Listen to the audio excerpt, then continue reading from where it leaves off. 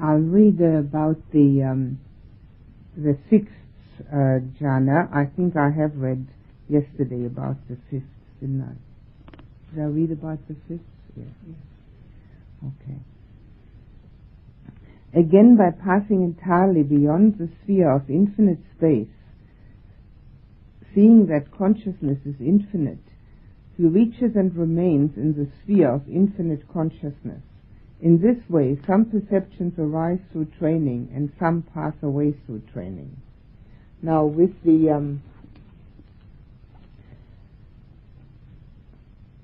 having been able to get to the infinity of space, which I think I have already explained, it is only possible to be aware of that when the consciousness is also infinite. Because the consciousness that is limited cannot be aware of infinity of anything. So while we're having a consciousness which is, as we know it now, we couldn't possibly be aware of infinity of space. So in order to have the awareness of that, obviously the consciousness must be the same. And therefore, in order to get from the fifth to the sixth, it is very similar to getting from the first to the second, because in the first, the pleasant sensation arises, but with it comes joy. And although the pleasant sensation is the overriding factor in the first, one needs to only turn away from it and need to turn towards the joy in order to experience the second. The same happens here. They both arise simultaneously, they have to. So in order to experience the infinite consciousness, we turn away from the awareness of infinite space and turn ourselves towards infinite consciousness. Now, naturally, the comparison is not entirely apt, because first and second jhanas are fairly gross compared to fifth and sixth. The aptness of the comparison is only in relevance to the turning away from one and turning towards the other, which is already existing at the same time. This is all it refers to. The infinite space and infinite consciousness are both extremely insightful if one uses them that way, namely, after having come out of the infinity of space and equally out of the infinity of consciousness, the mind knows without a shadow of a doubt that there was nobody there, because there was only space and there was only consciousness. The observer is there. The observer is much stronger than in the fourth jhana. In the fourth jhana they are far more quiet, but with the observer observing that there's nobody there, the conviction arises that the Buddha's teaching of the substancelessness and quality of all that exists comes to the mind, that it must be so, because in space there is only space, and in consciousness there's only consciousness, but there's no personal body, nor is there a personal consciousness. Now, with the spaciousness, which I've already explained yesterday, how to get there and how it appears, obviously there's no particular thing in it or particular person. And the mind can relate to that fairly easily. But when the infinity of consciousness is experienced, a new understanding arises, namely the one that our personal ownership of our own mind and our own consciousness is a delusion. There is no such thing as having a personal consciousness or a personal mind. There is consciousness, that's all. And within that consciousness all exists that has ever been conscious, ever will be, and is now. The only contribution that we make to that is either become aware of the all-pervading consciousness and become imbued with that which comes from it, which is beneficial, skillful, profitable and wholesome, or we become aware of it and take from it that which is non-profitable. And our states of mind then are either non-profitable or they are profitable. By the same token, our own states of mind add to that. We can either have the profitable states of mind or states of consciousness or the unprofitable ones, and the whole of consciousness then gets an input from that. So within the whole of consciousness there is nothing separate, but we, in our belief of being separate, separate out of it what we would like to have. So we are doing that ourselves. And because we're doing that, we also have this idea, this is my mind. And we will retain that idea, and we will retain that kind of viewpoint as long as we retain the idea that there's somebody here. Because both of these jhanas bring to mind the fact of no personality, they are called vipassana jhanas, insight jhanas.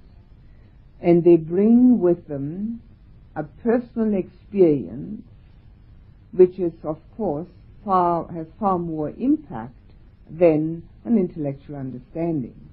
It is quite possible to have an intellectual understanding of the fact that there is no personal consciousness and that there is no personal body, that it's all bits and pieces, and that they are made up of energy particles which come together and fall apart.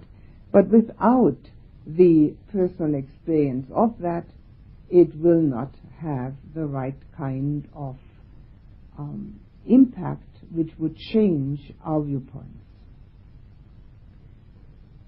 Although the jhanas should never be thought to be path moments, they should never be confused with path moments where the ego illusion is lost for a moment. They are preparations for it. And they are preparations in the nicest kind, of course, because they're extremely nice and pleasant and interesting and fulfilling to have these states of consciousness, which the Buddha says quite clearly are attained through training. And this is what we're doing here. In this way, some perceptions arise through training and some pass away. So this passing away thing is the fact that we let go of the states of consciousness which are of lesser subtlety and lesser quality to go to the next higher. So they have arisen and they pass away. And it is only through training that we can do that. I think I've said already once before, or even twice, that some people do fall into that accidentally, but because they do not have the understanding of that experience, the experience is useless to them. In fact, it can be creating some fear or actually some unpleasant feelings, because it is a totally new experience.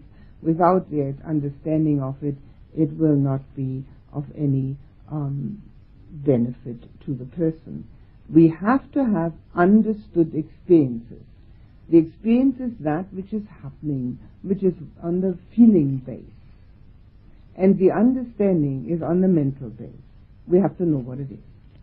Now, obviously, when we know what it is, we can also verbalize it to ourselves. We can verbalize it to a teacher. And as we know what it is and verbalize it, it becomes a reality for us. So that, for instance, infinite space, infinite consciousness are realities. They are no longer something out of the ordinary. they are part and parcel of consciousness. Now, consciousness obviously has many possibilities. The Buddha speaks of 31 realms of existence, and sometimes people think that that means that we have to go through each realm up to the highest in order then to attain enlightenment or become happy or whatever it is thereafter. But it isn't like that at all. This is not a ladder arrangement. The human realm is the fifth from the bottom. And when we look at 31 realms, then we could see probably quite clearly why the human realm has so many difficulties and problems embedded in it. But what they actually are, these realms of existence, they are states of consciousness. That's all they are. And this particular sutta is called states of consciousness. And this is what these 31 different states of consciousness depict. The lowest one is called the hell realm. Well, it doesn't mean that we then go through the earth into the hell where there's a fire burning and where these horrible things happening that people think about hell, going down into hell. It means that our consciousness is in a state of hell. And people do know those states of consciousness in a human body. And there can be other kinds of bodies. There can be subtle bodies. There can be no bodies. These are all connected to states of consciousness. The only realm that we can actually see with our physical eye, other than the human one, is the animal one.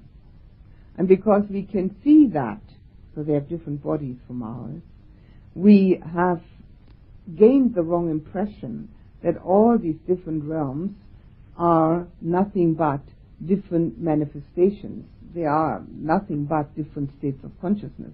And animals do have different states of consciousness, but even within the animal realm, there are also different states of consciousness.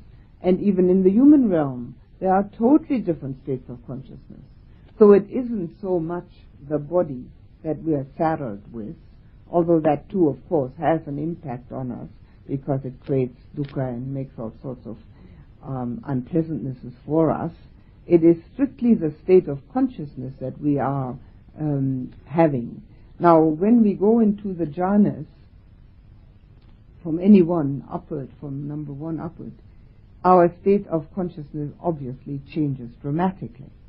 And it changes dramatically, particularly when we get to the arupa, the non-material, the immaterial jhanas. The state of consciousness then is one of utter expansion. And this utter expansion lets go of the limitations that we set for ourselves. Now, we set ourselves limitations voluntarily, and we set them in a manner which is detrimental to our well-being.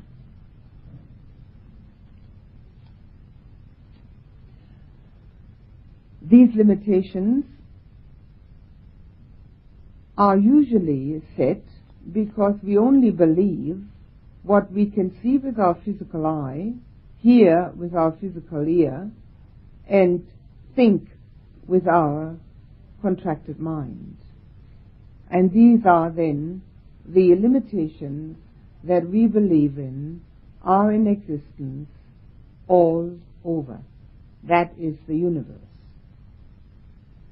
Now, obviously, that can't be right. That doesn't have any basis for proof. There's nothing that can prove that to be correct.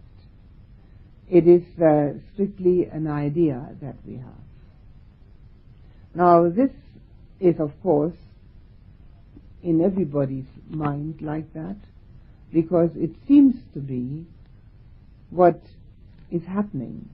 But anyone who can do the jhanas will immediately refute such an idea, because such a person has experienced something entirely different, an expansion, where the universe is,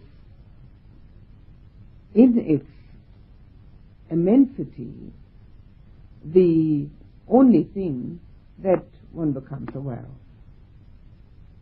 So the borders of the body and the limitations of the mind are only considered then as a necessary, I could say a necessary evil in order to function on this level when necessary. They are no longer the only thing that exists, and they are certainly not that which is considered to be the only truth there is, the only reality there is. It is only one reality, and it is the consciousness of the human realm, the marketplace, the human realm consciousness. Now, in that human realm consciousness, again, we have different levels.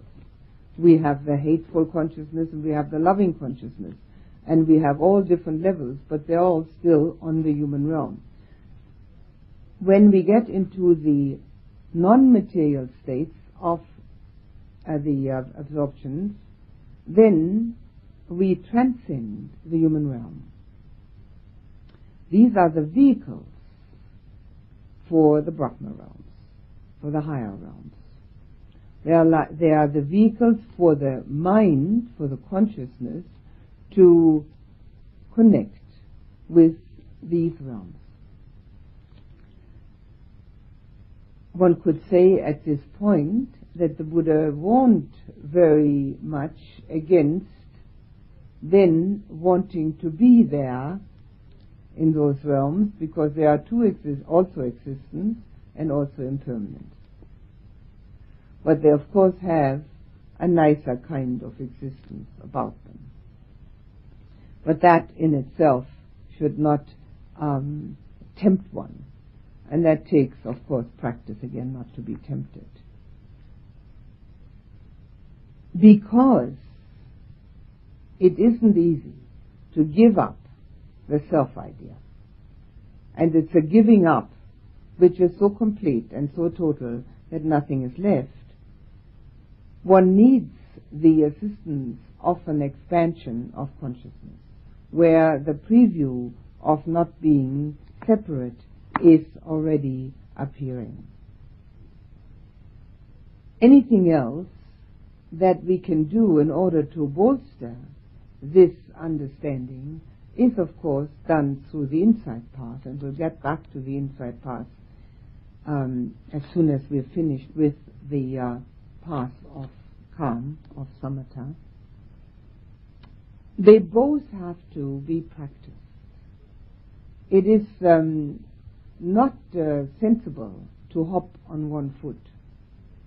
It is slow and tedious, and very much prone to accidents when one walks on one foot. But if we have both directions, which are both taught by the Buddha, calm and insight, samatha and vipassana, we can make quick progress, and we can actually change our level of consciousness even in daily living. Now, obviously, we have to have a level of consciousness in daily living where we can function. But we don't have to go back into a kind of consciousness which is, or ever contains any hatefulness, or ever contains anger, fear, and worry, because of having seen that the totality of consciousness certainly doesn't have any of that in it, and we do not have to separate it out of it for ourselves. So our experiences in the jhanas certainly make an impact on the psyche in daily life, even though we have to return to ordinary, everyday kind of awareness. Otherwise we can't function. We could possibly do it while walking around in the bush. We could walk around with the awareness of infinity of space or consciousness. But since we don't always walk around in the bush, it isn't possible to keep that kind of awareness going, and it wouldn't be sensible or practical. From a practical standpoint, it is entirely necessary to see the impermanence of any of these states as they arise in meditation at the end. It is one of the important aspects of doing the meditative absorption is that at the end the mind is not allowed to think, oh, that was nice, how am I going to get it back quickly? But that the mind is directed towards the impermanence of that which is so pleasant. We are always happy about the impermanence of dukkha. We couldn't have it impermanent enough if we had any say about it, which we don't. But the pleasantness of our experiences, our natural inclination is to grab a hold of them, to cling to them, and crave for their repetition. And because the mind is clear and calm at that time, it is not difficult at that time to let go of that reaction and just watch the impermanence, the dissolution. Now obviously it dissolves in its total state. However, as I've already explained, there's a residual aspect. We do not have to get back into the total limitation of a strictly human consciousness.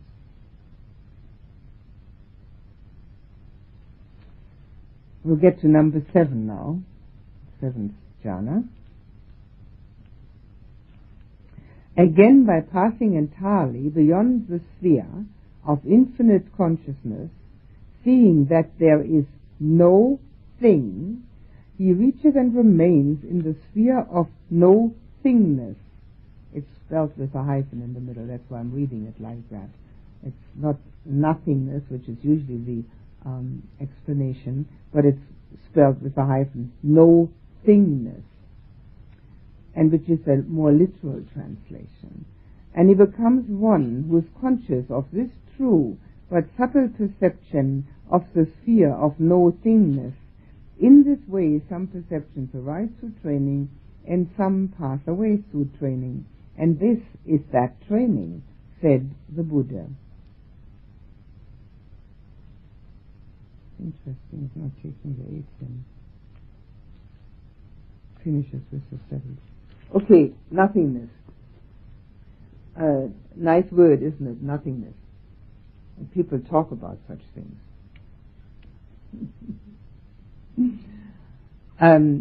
It's usually totally misunderstood.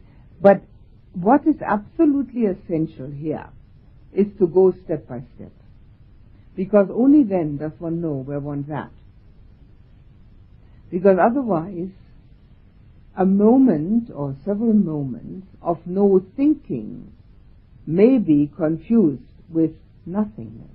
Because it's so different from our usual way of having our mind busy and constructing all sorts of ideas, that even a few moments of not thinking may be considered to be that. But having gone through the different states of the jhanas, one would be confused like that, because one would have experienced all the preceding ones and knowing exactly that this is the next one.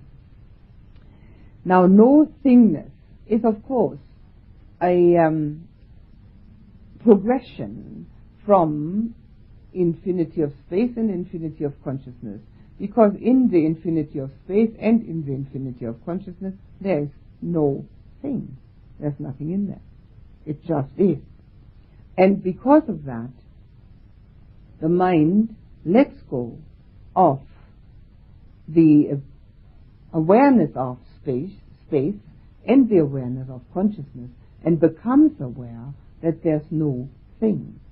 Now this does have different manifestations, this no thing.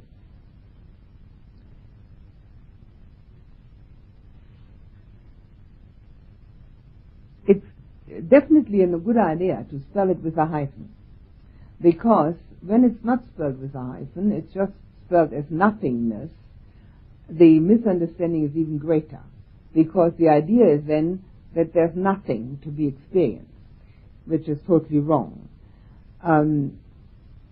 I always compare that with coming into this room and seeing people and cushions and the Buddha statue and flowers, all sorts of things in here, and thinking, well, they are all separate items and separate people, and then taking everything out and coming back in and recognizing that there's nothing here.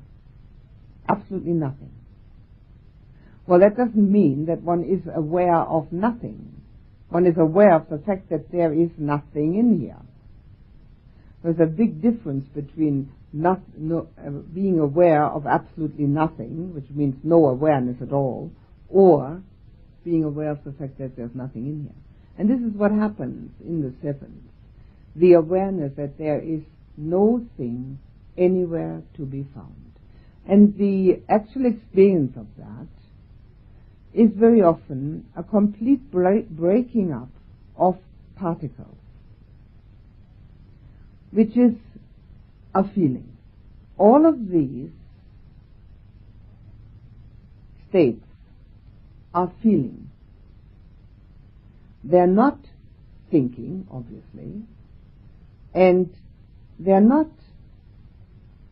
a visualization. They are a feeling. But sometimes the feeling is accompanied by a visual aspect. There's nothing wrong with that, but the visual aspect alone wouldn't suffice. It's got to be a feeling.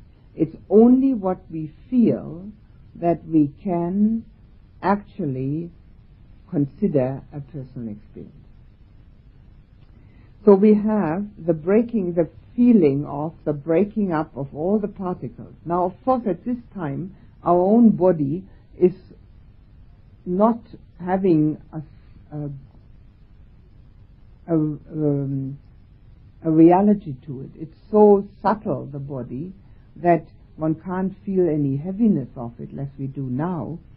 So the breaking up of particles are everywhere, around one, within one, without any barrier where the body stops and the around one starts. It's just everything is breaking up. It's breaking up. It could be like a flimmering sometimes.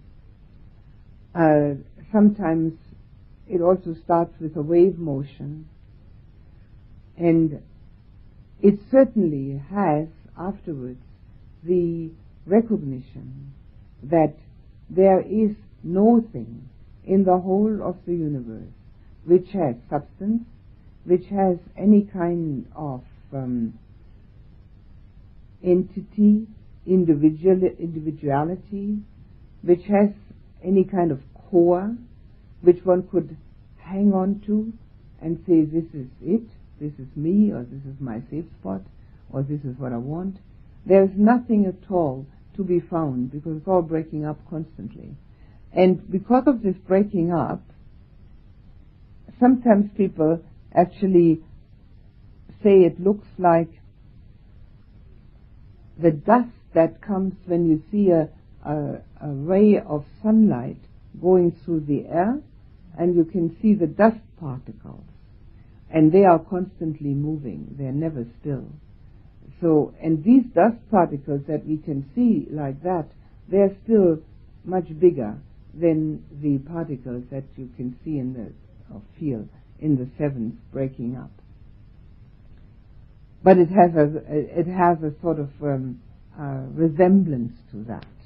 And that's why I'm using it as an explanation. It has a resemblance. And because of this experience, again, the insight becomes stronger, that the way we see ourselves in the world is a dream.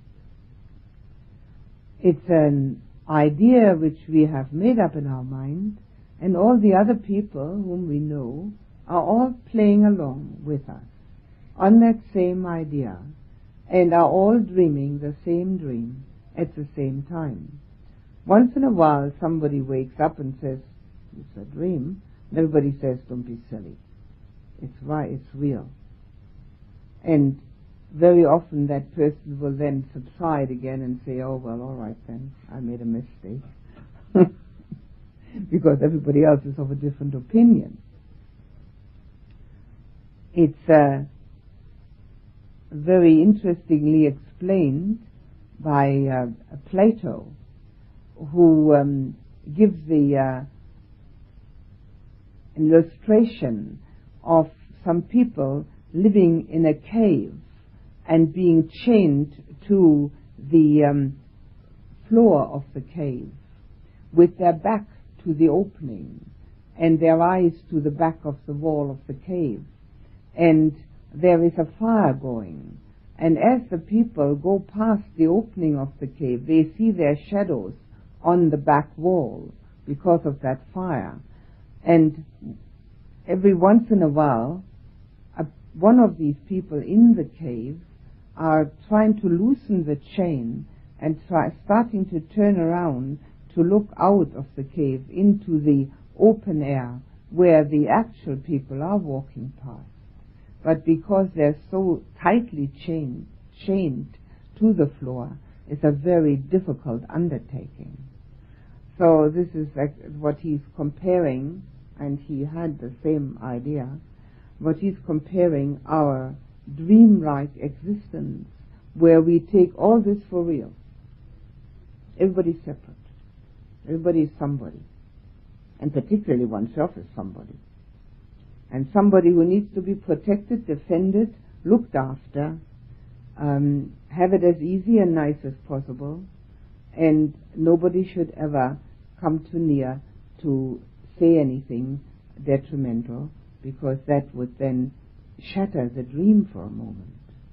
We don't want to be taken out of this dream. As long as we can make the dream somewhat compatible with our desires, our sensual desires, we try to stay in it. But anybody who's done the jhanas will find that very difficult to stay in that dream. In fact, probably impossible. Because the jhanas are, the higher jhanas particularly, are a definite experience of a totally different reality. And because one experiences it, one knows it to be reality.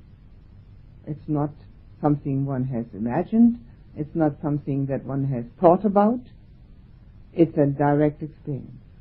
And because of the direct experience, there's no way that one can disbelieve it. And because it also does not carry any of the unpleasant, unprofitable mental and emotional states with it, and this consciousness here on this level does, one has a very definite inkling which one's preferable.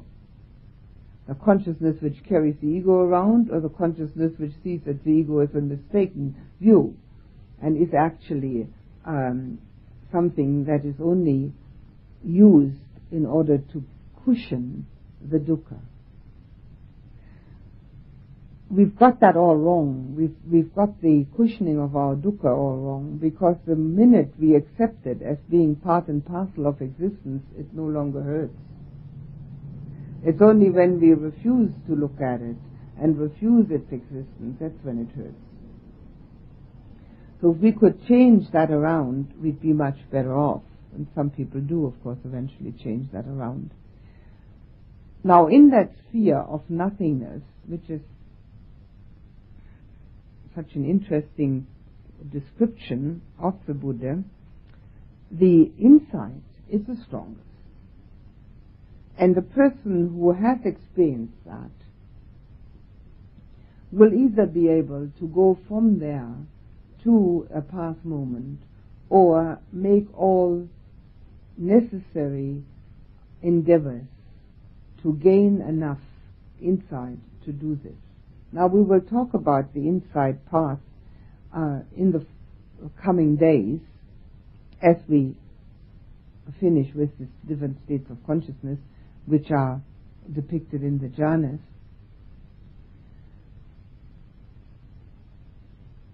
the reason why the person who has experienced this will definitely make a very concerted effort to see absolute reality is because coming out of seventh jhana, even though there's complete clarity about the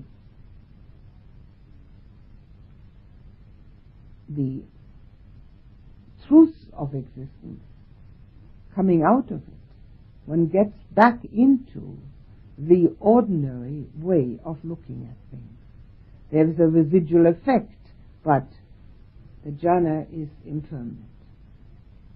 So the coming back into the ordinary consciousness is such dukkha that nobody could possibly be contented with that, and has to practice with real urgency. The residual effect is one, not only the practice with real urgency, but also that the mind becomes less and less affected by the ordinary day-to-day happenings. They're still all happening, but it's not so much affected by it anymore. But the most important aspect is the urgency of practice. That one wants to get out once and for all, because one has seen what it's like when one gets out temporarily. If one has had a temporary understanding of being completely at ease, having nothing that could possibly interrupt that ease for that limited time, one is of course convinced that that has to be made permanent.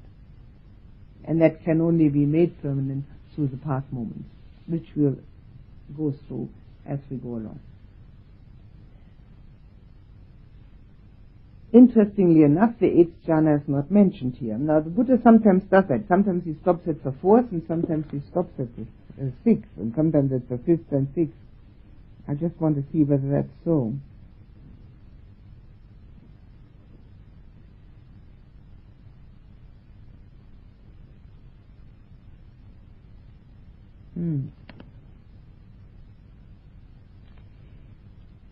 It's a different way of approaching it. Well, I mentioned the eighth, seeing that we're talking about the jhanas, because it now goes on to something else.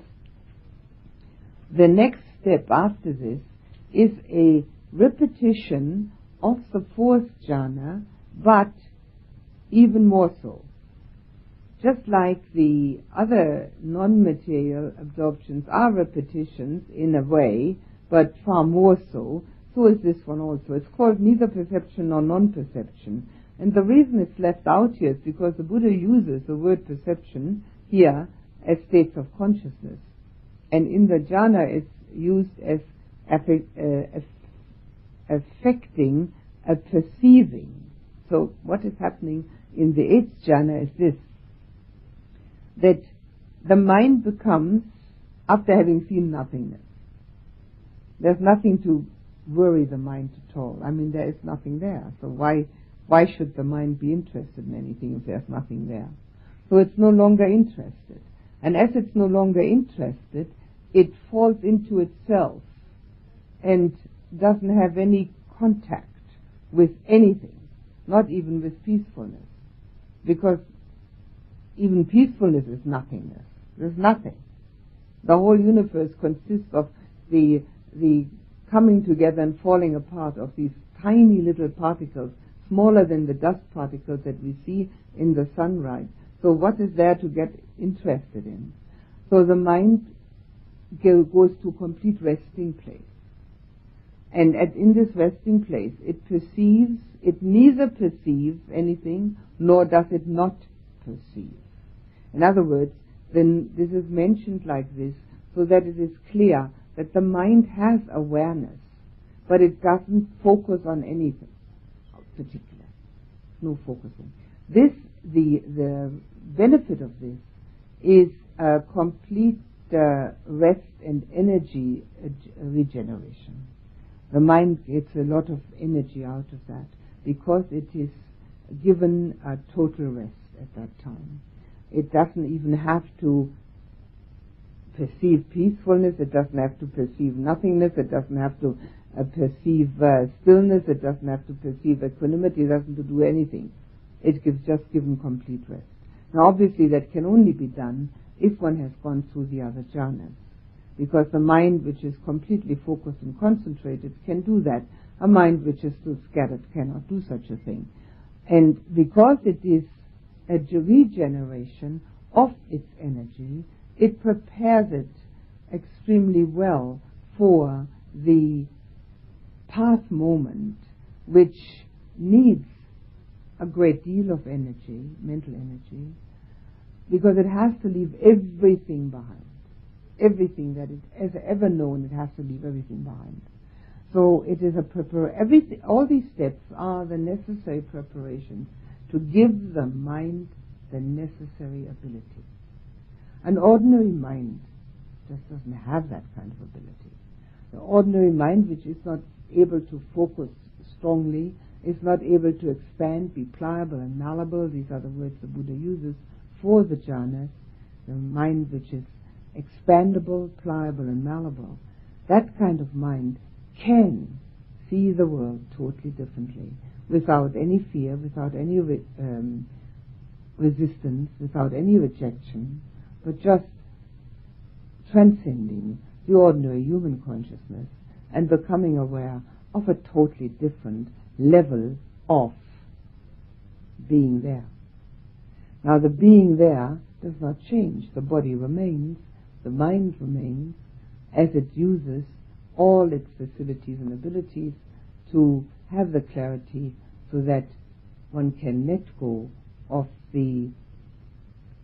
all the external ideas that we have, let go completely and come down to the source. Now the source or the kernel is that which then happens at the path moment, which I don't want to go into at this time. But I will read out what the next thing is that the Buddha says. So I just put in the eighth in between. Now the Buddha talks to this Potthapada, to whom this whole discourse is addressed. Potthapada, from the moment when a person has gained this controlled perception, this controlled consciousness, he proceeds from stage to stage till he reaches the limit of perception. When he has reached the limit of perception, it occurs to him, mental activity is worse for me, lack of mental activity is better. If I were to think and imagine, these perceptions that I have attained would cease, and coarser perceptions would arise in me. Suppose I were not to think or imagine. So the understanding which arises at this time is a very important one. This is a crucial moment in the whole of the practice. And it's an understanding which arises in the mind, so it is certainly something that needs to be intellectual, because of the preceding happenings, the mind now knows, and this knowing that the mind has, it pertains to many levels and many things, is something which is irrefutable. The mind knows. Now, even if the whole of humanity would say this is nonsense, we think differently, that mind knows, and it is totally clear and sure because of its own experiences. So the mind knows at this time that he has proceeded from stage to stage on these levels of the jhanas, and he has reached the limit of consciousness. Now the nothingness is called the limit of consciousness because the next one, as I have already explained, is neither perception nor non-perception. It doesn't have a recognition in it. So this is the limit of the consciousness that we have in the seventh. Now when he has reached that, he has understood that mental activity is dukkha. Thinking is dukkha. Imagining is dukkha. All of this is dukkha. No matter how nice the thought is. Why is it dukkha? Out of two reasons it's dukkha. If it's a nice thought, well, that too is impermanent. But thinking is movement. Imagination is movement. And all movement is friction. And all friction is dukkha. But that is so subtle, that friction, that the movement of the mind is making, that it needs a really finely tuned mind to recognize it. And finely tuned it becomes through the jhanas. You cannot become aware of infinity of consciousness with a grossly tuned mind. It's not possible. It's got to be finely tuned. And because it's finely tuned, it has many abilities which the ordinary mind thinks are supernormal or something like that. They're not. It's just a much finer tuning of the mind. It has an awareness of the vibrations, which obviously thoughts are, which sounds are vibrations, thoughts are vibrations. So the finely tuned mind knows those vibrations, and it knows its own.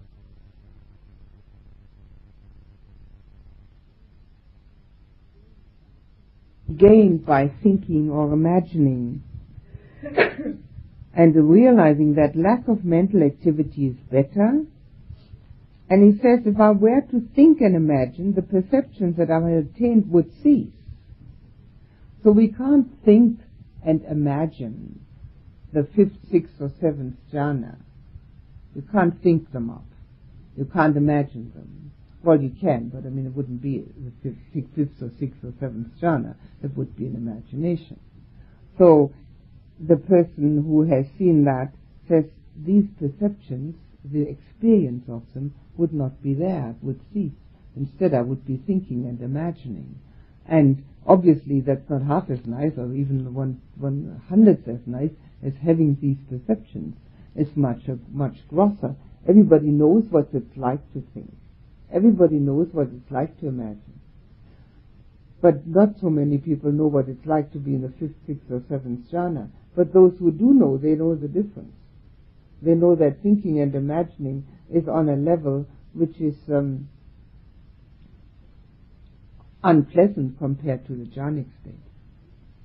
And yet we do have to use them in order to function in the world, but we don't have to use them in a way that we used to. We can use them only as a utilitarian, for utilitarian purposes. And the minute that utilitarian purpose is done with, one can cease again. So here, this has been understood at this point. Has been understood at this point that mental activity is worse. Lack of mental activity is better. If one starts thinking and imagining, these perceptions, these jhanas, would cease, and much coarser perceptions would arise in me. The coarser perceptions of the world that we consider to be the only one. This level of humanity where one has always a duality system. What one likes and what one doesn't like, and what one thinks is pretty and what isn't pretty, and the rest of it. Now, that person says, suppose I were not to think or imagine. And because at that point, such a person is able to do that, because one can't get into these higher jhanas while thinking or imagining. So now, having made up his mind not to think or imagine, it is possible to do that. Right? So he neither thinks nor imagines. And then in him just these perceptions arise, but other coarser perceptions do not arise. And he attains cessation. So here is a very unique sutta in the way that the cessation, which means nibbana, cessation of dukkha,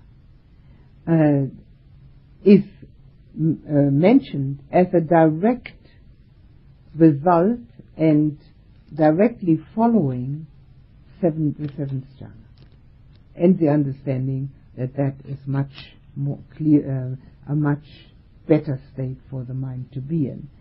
And there is not any particular explanation at this point, but I presume that it will come. And if it doesn't come, we'll get something else where it does come. Well, there are pages and pages of this to come, so I'm sure it's coming. Now, this is not common, that the cessation is mentioned as following the jhana.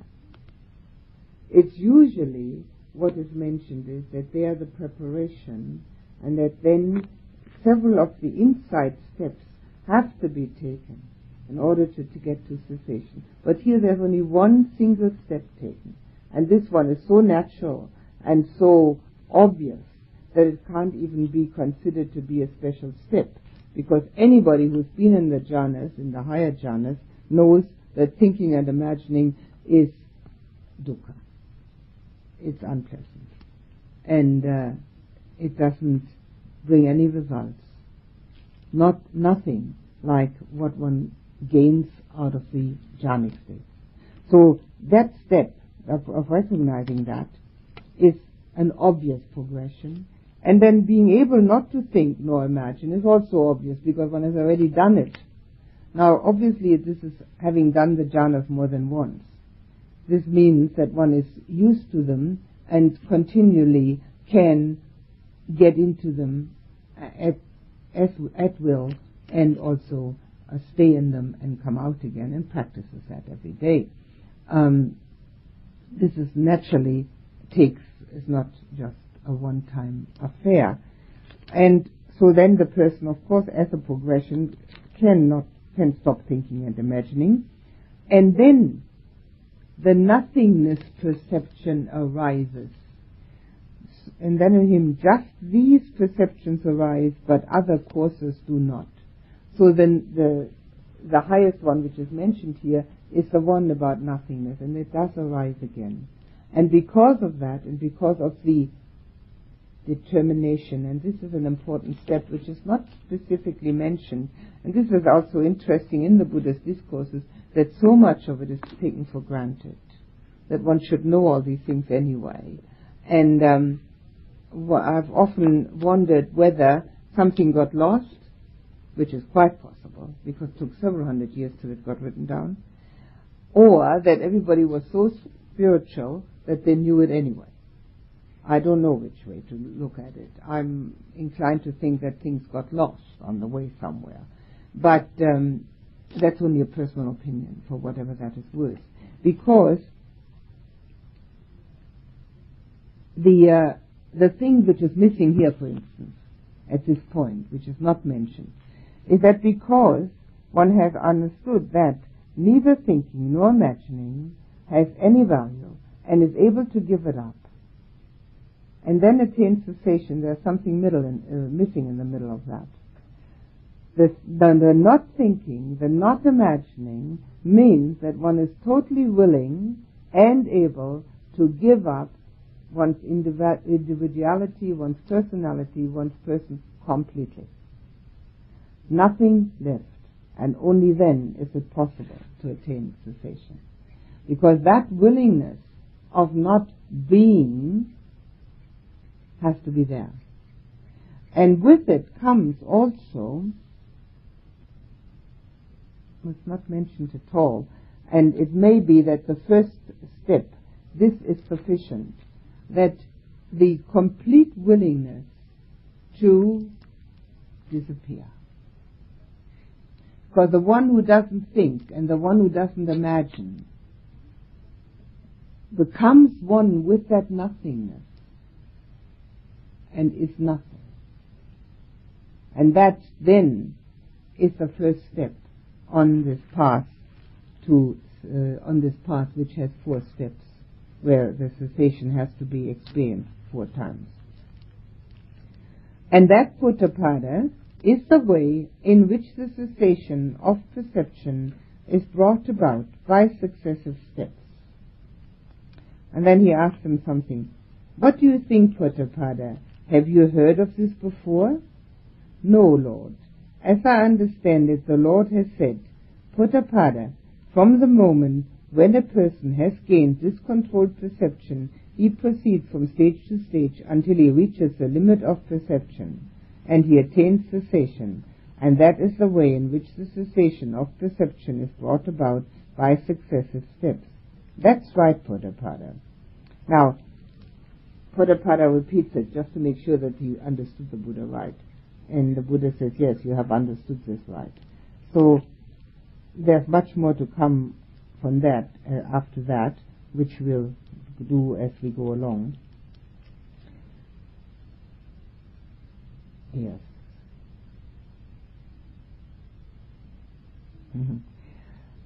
The more detailed explanation of the cessation is then given to Potthapada as he keeps asking questions. So obviously he hasn't understood how to do it, so which is not surprising, is it?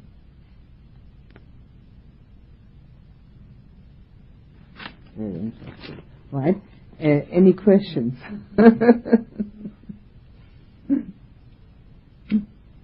Well, isn't it? I find it very interesting anyway. It's a good thing I'm interested, at least.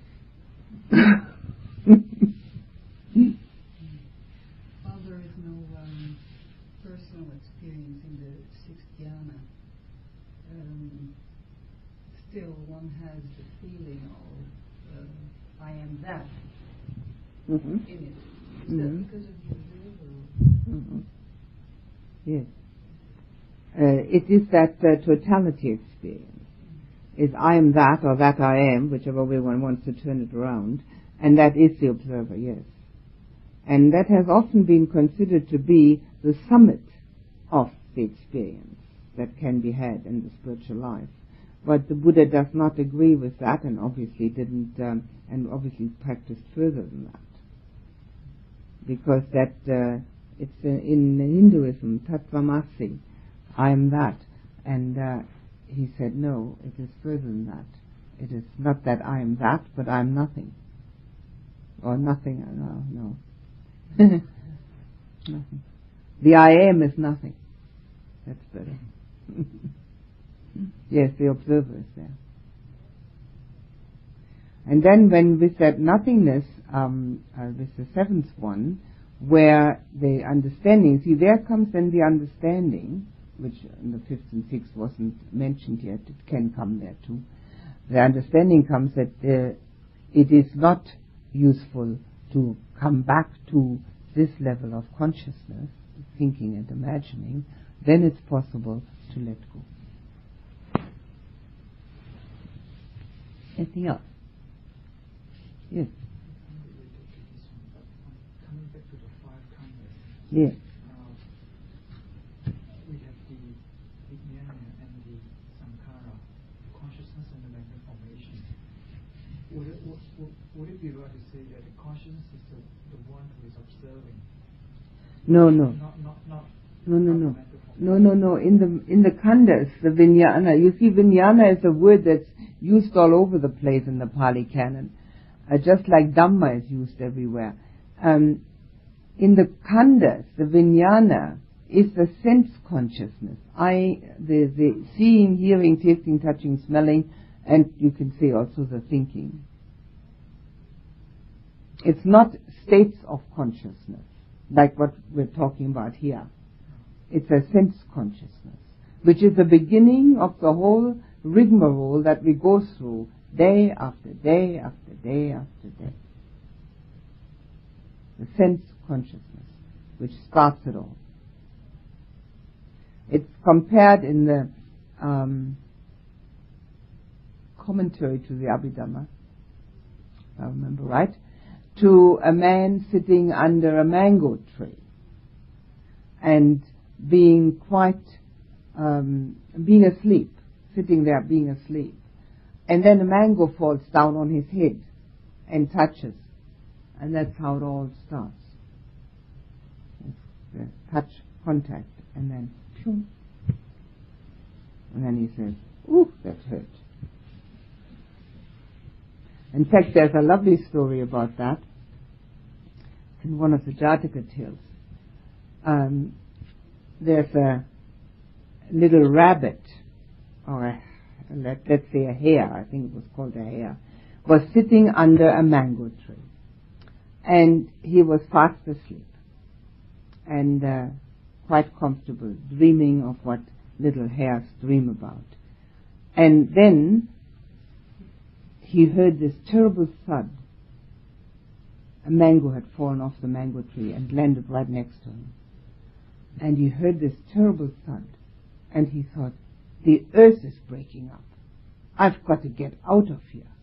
So he started running. And then the other little hare saw him running and asked him, why are you running? And he said, the earth is breaking up. Quick, quick, come. Let's save ourselves. So then the little hares were running. And then there were some deer. And they saw the hares running. And they said, what's the matter? Why are you running? And they said, the earth is breaking up. We've got to save ourselves. So all the deer started running. And then the hares and the deer were running. And then there were some water buffaloes. And they saw them running. And they said, why are you running? The earth is breaking up. We have to save ourselves. So all the water buffaloes started running too. And they were running. And then the tigers came. And they said, why are you running? And they said, the earth is breaking up. We've got to get going. And so they also started running. And they came to a huge lake. And there were some lions there. And the lion said, why are you running? If you're going to run any further, you're going to fall over a precipice. It's right in front of you. And so the leading hare said, but we've got to run. The earth is breaking up. We've got to save ourselves. So the lion said, how do you know the earth is breaking up? He said, I heard the thud. And the lion said, where did you hear the thud? He said, back there, where I started from. The lion said, wait here. I'll go and look. So he went back to look, and he came back and he said, the mango fell down. This is how our perceptions work. This is what we do all day long, all the time. It's one of the Jataka tales. The lion was the Buddha.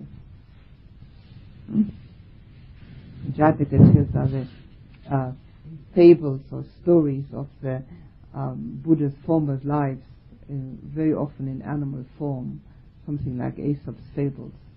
There's always a moral to the story. So it's the sense consciousness. And that first beginning is called Jhana, when it hits you. That's how it all starts.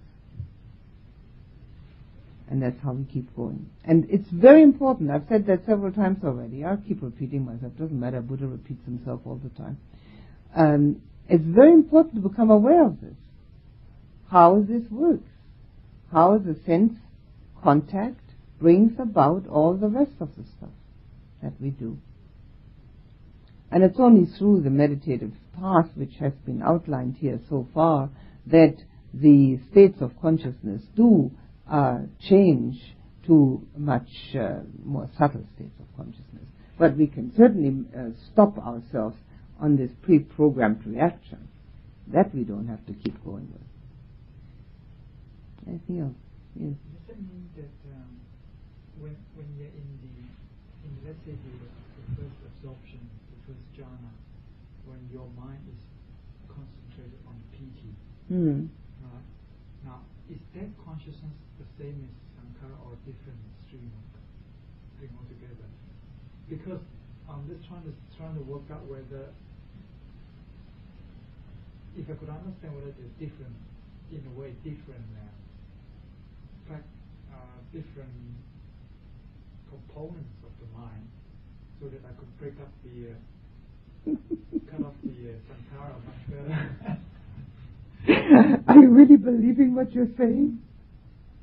I don't know what I'm saying. Why don't you make it simple for yourself? You have experienced piti, even if it was only briefly. All right. It was brief, okay, but you've experienced it. So you know. Now wait a minute. And you're also experiencing what your mind is doing right now. Right? Which is nicer? Oh, well, there you are. That's the end of that story. No, it's just that I couldn't, well, sometimes for a day or so I could get back onto it. I was just wondering, I was just trying to work out the mechanism. What am I doing wrong? Why can't I get back to it? Yeah, because I'm thinking too much. That's why. Stop thinking and it all comes back. Thinking and imagining. You've just heard it. Nothing but dukkha. Somehow it's very sticky. I might just stick into the thoughts. That's right. It's sticky. I'm just trying to see if there's a way I could just, I can feel it. I mean, sticking to the thought, of course, but if there's something that could make it sort of let go a bit more. How do I let go? Yes. Okay. By recognizing the dukkha of not letting go. Over and over again. That's dukkha. Not letting go is dukkha. Why do I have to make my own dukkha? Why don't I make my own sukha instead? Again and again, seeing it, the dukkha that one makes for oneself. And then just letting go again and again. And it all floats away. Not necessary to keep it. And you can also look at the thoughts and see how utterly irrelevant they are. They have no basis in any profitable state or anything. You can see that. So you tell yourself, I don't want to make myself any more dukkha. Okay? Yes. I have thoughts that come to me do things, and I feel I don't feel that I don't want to do them, and this is the dukkha. And the only way to stop the dukkha is by doing them, but I feel that I'll have to be doing things all the time, and in that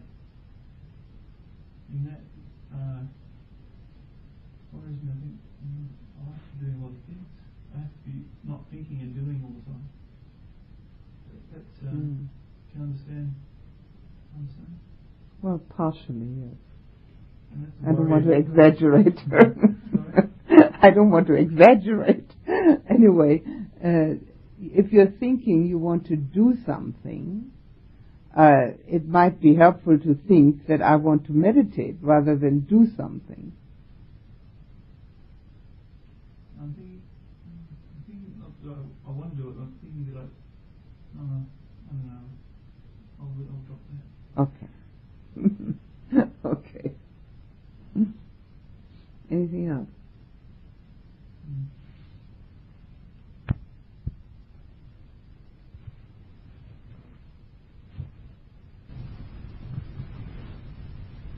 Please put the attention on the breath for just a few moments.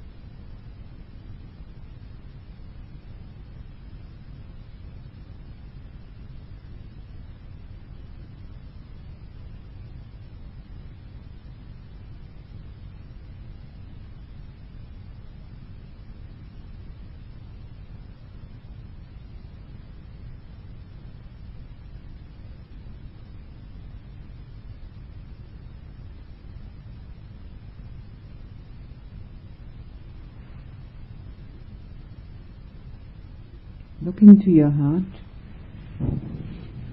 and become aware of what it contains.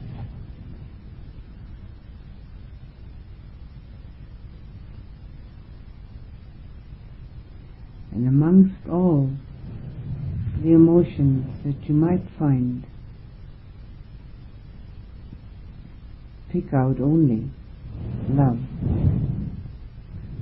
warmth, caring, embracing,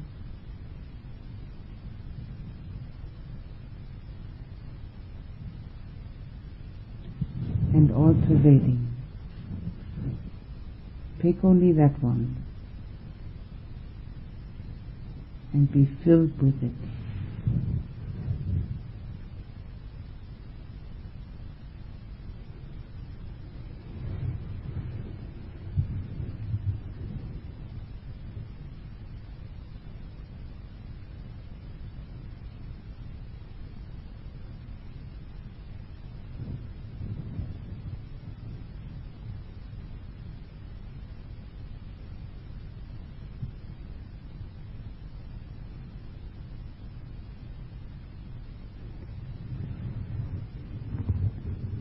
Feel the harmony and the peacefulness that are generated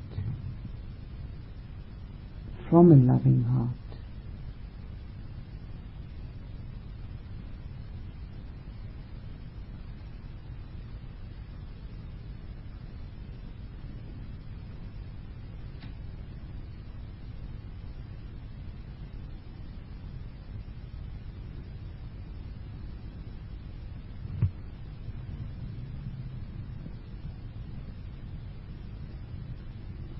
And recognize love as the key for living together.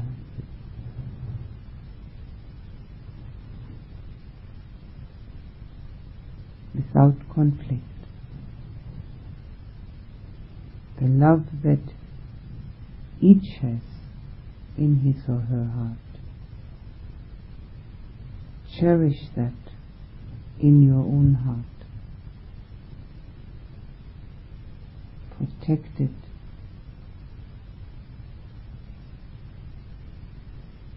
Make it grow.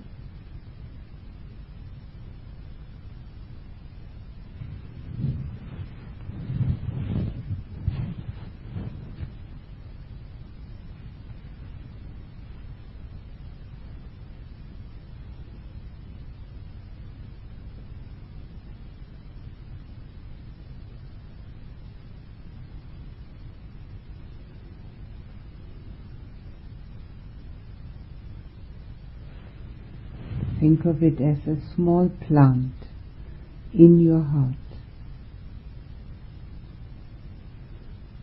which you give all the attention and care that you can, and watching it grow under your very eyes now.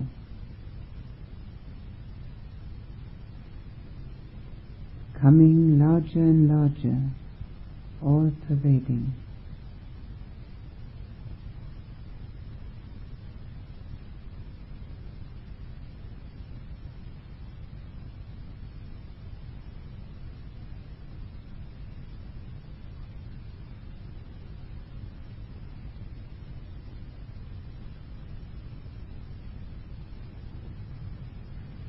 Now let it flow out from your heart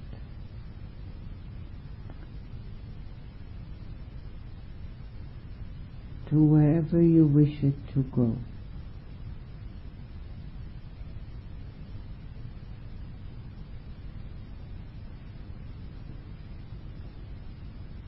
Wherever you wish to establish togetherness, peace and harmony, let it reach out from your heart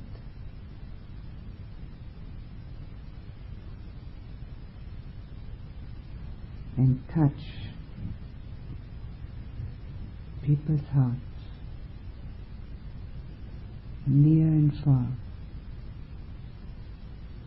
those you know, those you don't know.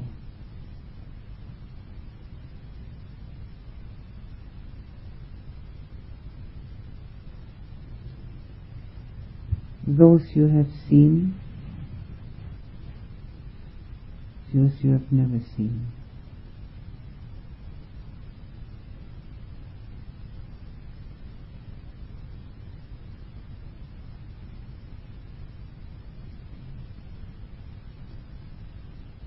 People everywhere, all kinds.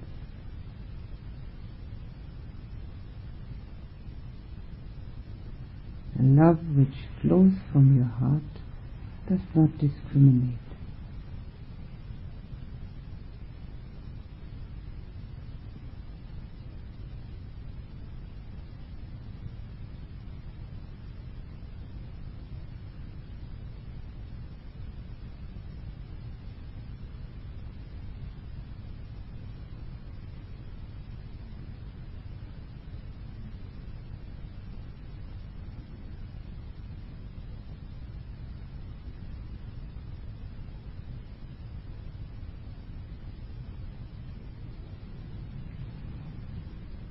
Let it reach out to the animals, those you know, those you don't know.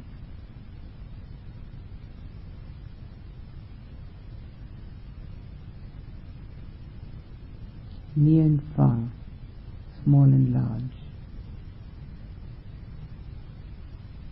beautiful or ugly, love does not discriminate.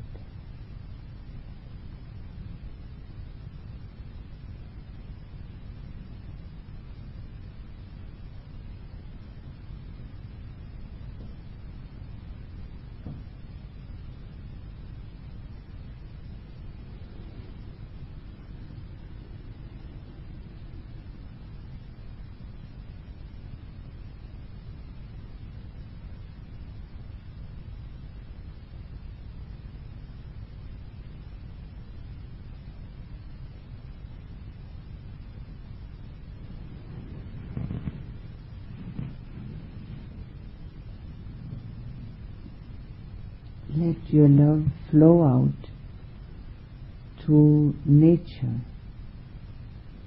around us. Trees,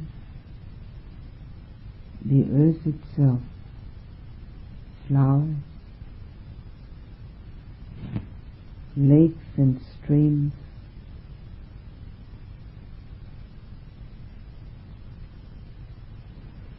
ocean, the beach, the mountains.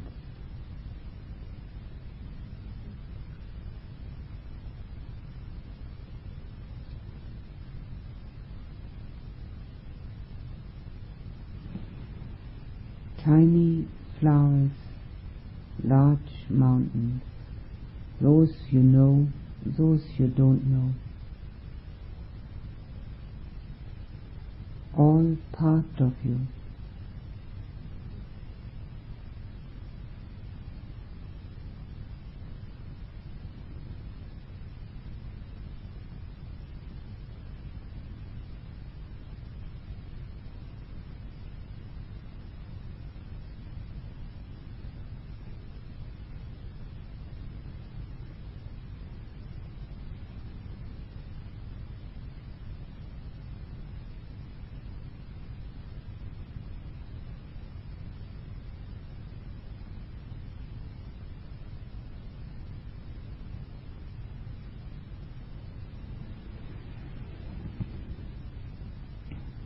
Let your love flow out to beings we can't see with our physical eyes. Let it flow out to beings everywhere.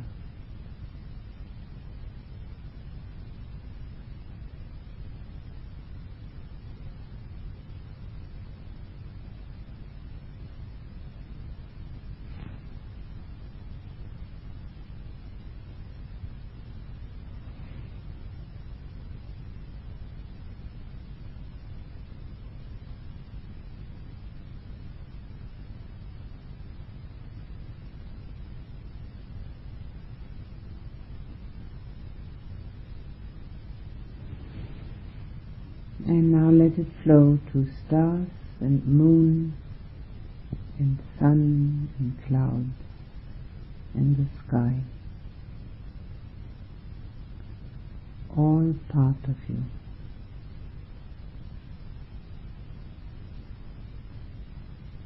Bring it together in love.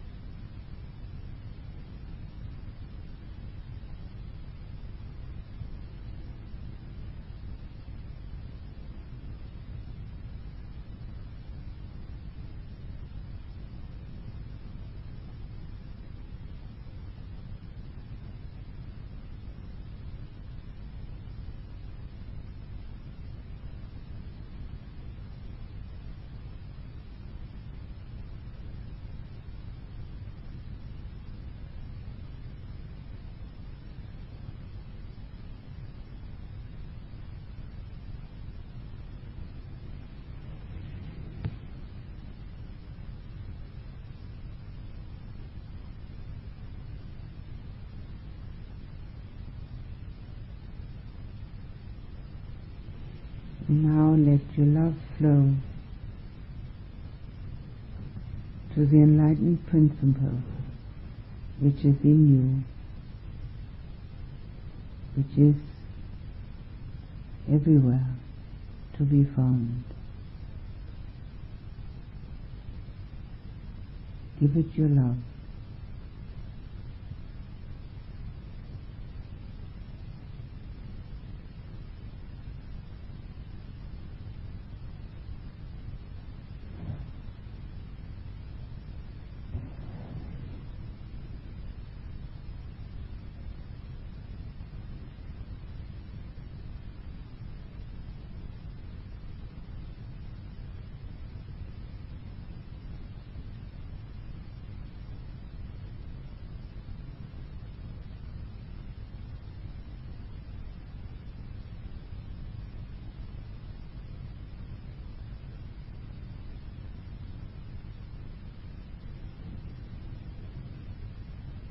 Put your attention on yourself and feel yourself as being love and nothing else.